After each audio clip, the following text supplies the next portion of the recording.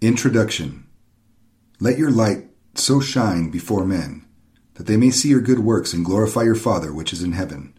Think not that I am come to destroy the law or the prophets. I am not come to destroy, but to fulfill. For verily I say unto you, till heaven and earth pass, one jot or one tittle shall in no wise pass from the law, till all be fulfilled. Whosoever therefore shall break one of these least commandments, and shall teach men so, he shall be called the least in the kingdom of heaven. But whosoever shall do and teach them, the same shall be called great in the kingdom of heaven. Matthew 5:16-19. The first sentence of this passage from the Sermon on the Mount is important. Let your light so shine before men, that they may see your good works and glorify your Father which is in heaven. This is Jesus' vision of the city on a hill. Ye are the light of the world.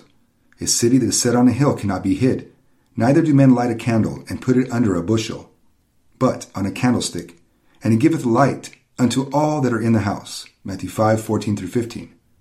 It is Jesus' confirmation of his people, of Israel's original requirement. Behold, I have taught you statutes and judgments, even as the Lord my God commanded me, that ye should do so in the land whither you go to possess it.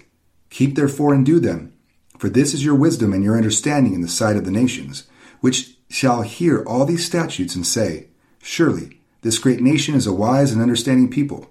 For what nation is there so great, who hath God so nigh unto them, as the Lord our God is in all things that we call upon him for? And what nation is there so great, that has statutes and judgments so righteous as all this law, which I set before you this day? Deuteronomy 4:5-8. What this passage reveals is that God's Bible-revealed law is a tool of international evangelism. This fact has been forgotten or ignored by Christians for well over 3 centuries. The city on a hill concept has been redefined by Christians to apply only to personal ethics, family ethics, and church order. It is not supposed to have anything to do with social order. The modern church self-consciously denies what the Bible makes plain, namely, that biblical law is the only God-sanctioned means of bringing permanent social order. Leviticus 26, Deuteronomy 28. The Bible teaches this clearly, but modern man sticks his fingers in his ears. He refuses to listen. To admit this would be to admit that the works of his own hands cannot save his soul, heal his institutions, or bring lasting social peace. This deafness is a sign of God's wrath. He has made modern man judicially blind and deaf, just as he did with the Jews of Jesus' day.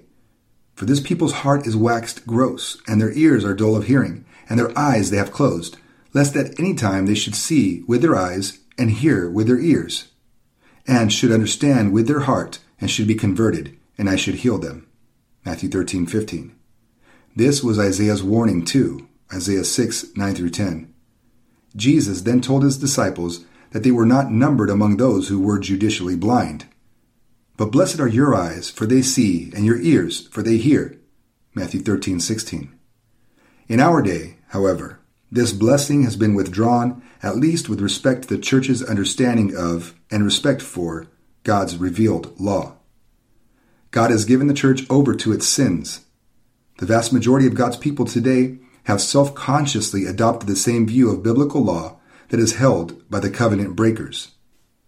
They have abandoned the heritage of the Calvinist Protestant reformers and the Puritans, who held the civil laws of the Old Testament in high regard, a fact that has been written out of the history books, including most of the specialized monographs written by church historians. Ideas have consequences. The American church has been swept by a series of front-page scandals, the mere tip of the iceberg. The pagan world howls with delight. By honoring God's law, Christians evangelize. By self-consciously disobeying it, they de-evangelize. As Nathan reminded David, Howbeit, because by this deed thou hast given great occasion to the enemies of the Lord to blaspheme, the child also that is born unto thee shall surely die. 2 Samuel 12:14. There are negative sanctions built into God's covenant order. If men will not enforce them, God will. This is how God evangelizes. To which the evangelical church responds, Mean God, harsh God, naughty, naughty, go to your room. A harsh God.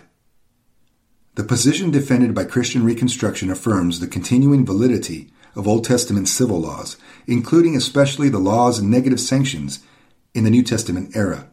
Because of this, Christian Reconstruction has been dismissed as a deviant theology, especially by dispensationalists.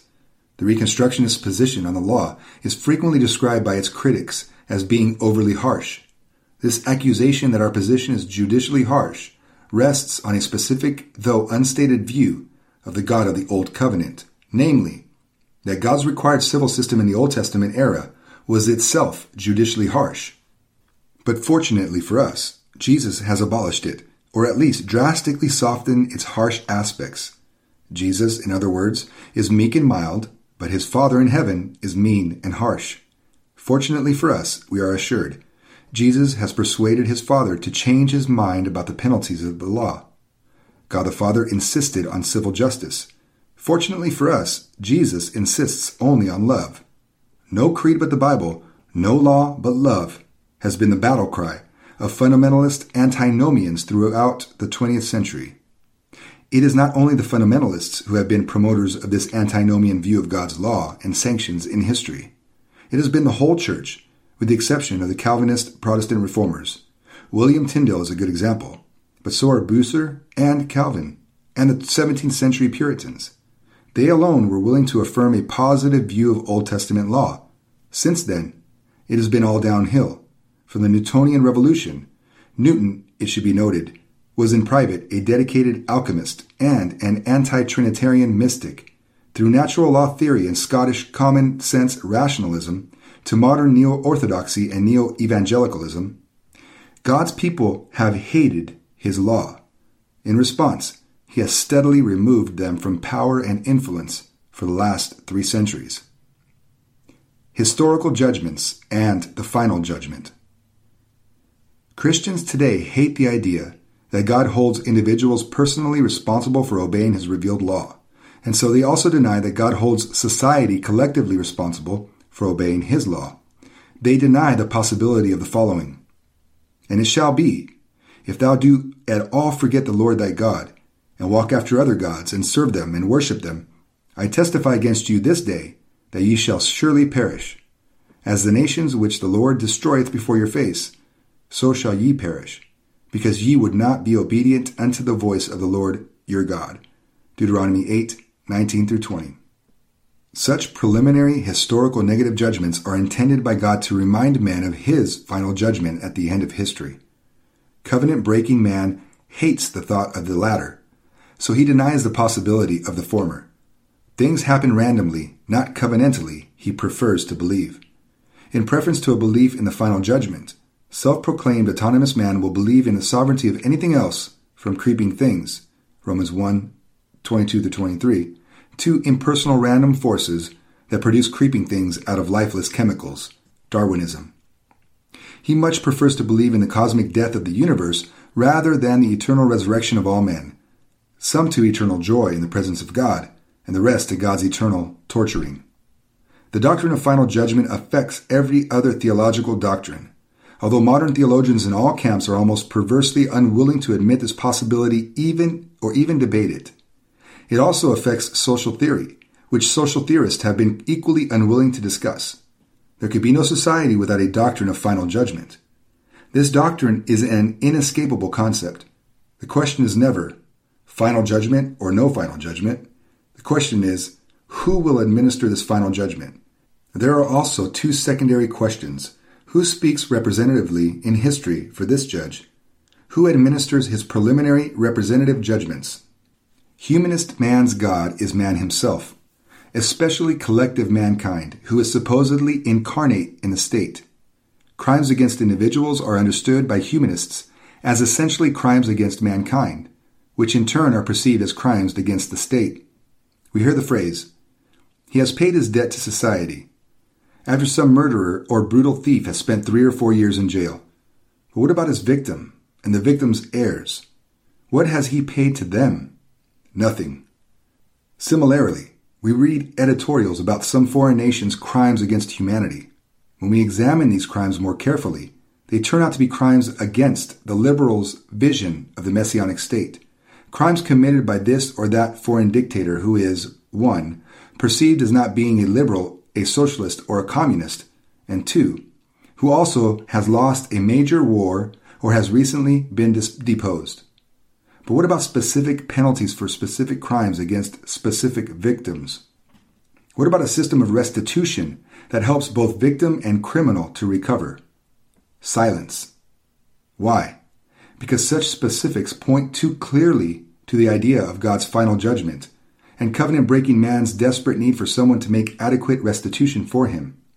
This, above all, is what covenant-breaking man does not want to think about, because he refuses to acknowledge the restitution payment offered to God in his behalf. He denies that God will ever impose negative sanctions in the next world, surely, and therefore in this world too. Destroying social order. As the intellectuals' concern about crimes against humanity has increased, their concern about crimes against God has decreased. We seldom hear discussions of crimes against the very fabric of communal life. One exception to this rule is Harvard University's political scientist James Q. Wilson. Quote, "Predatory crime does not merely victimize individuals.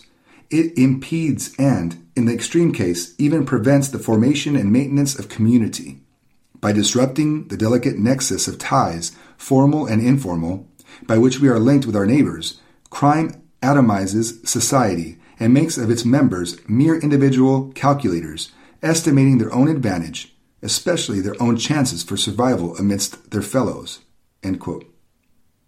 The Old Testament's law order, when enforced by the judges, overcame these criminal tendencies towards social atomization. Old Testament criminal law was designed by God to protect the community by defending the rights of innocent victims.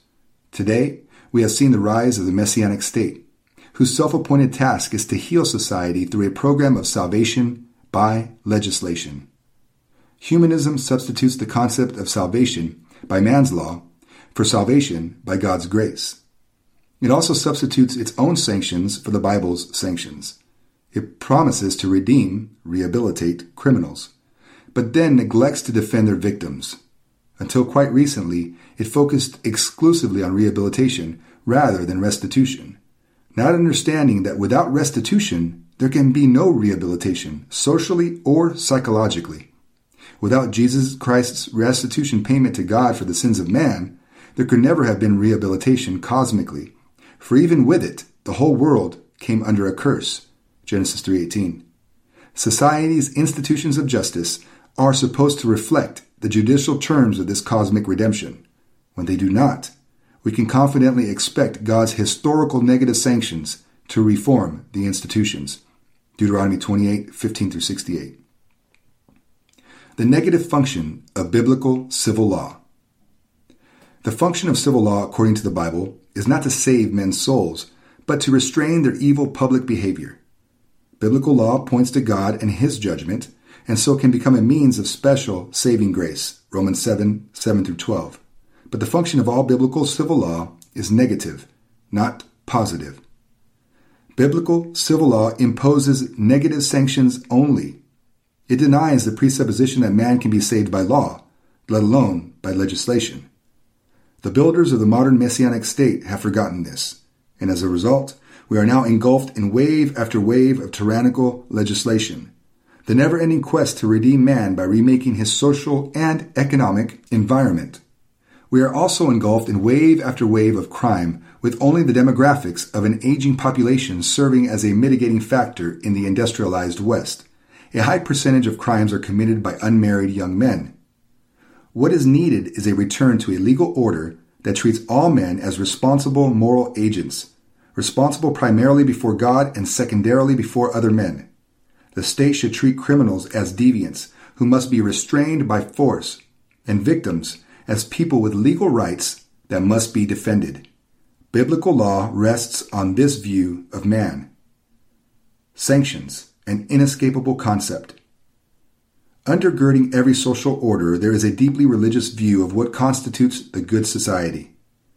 Behind every view of the good society, there is a concept of the bad society, and every society rests on the proposition that negative sanctions must be brought against those whose acts threaten the good society and promote the bad society. It is therefore impossible to conceive of a society without sanctions. It is equally impossible to speak of the state as an agency of society without speaking of legitimate sanctions. Sanctions are inescapable social concepts. It is never a question of sanctions versus no sanctions. It is always a question of which sanctions.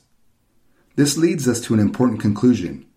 Any attempt to deny the legitimacy of the sanctions specified in the Bible, both Old and New Testaments, is necessarily an attempt to substitute a different set of sanctions.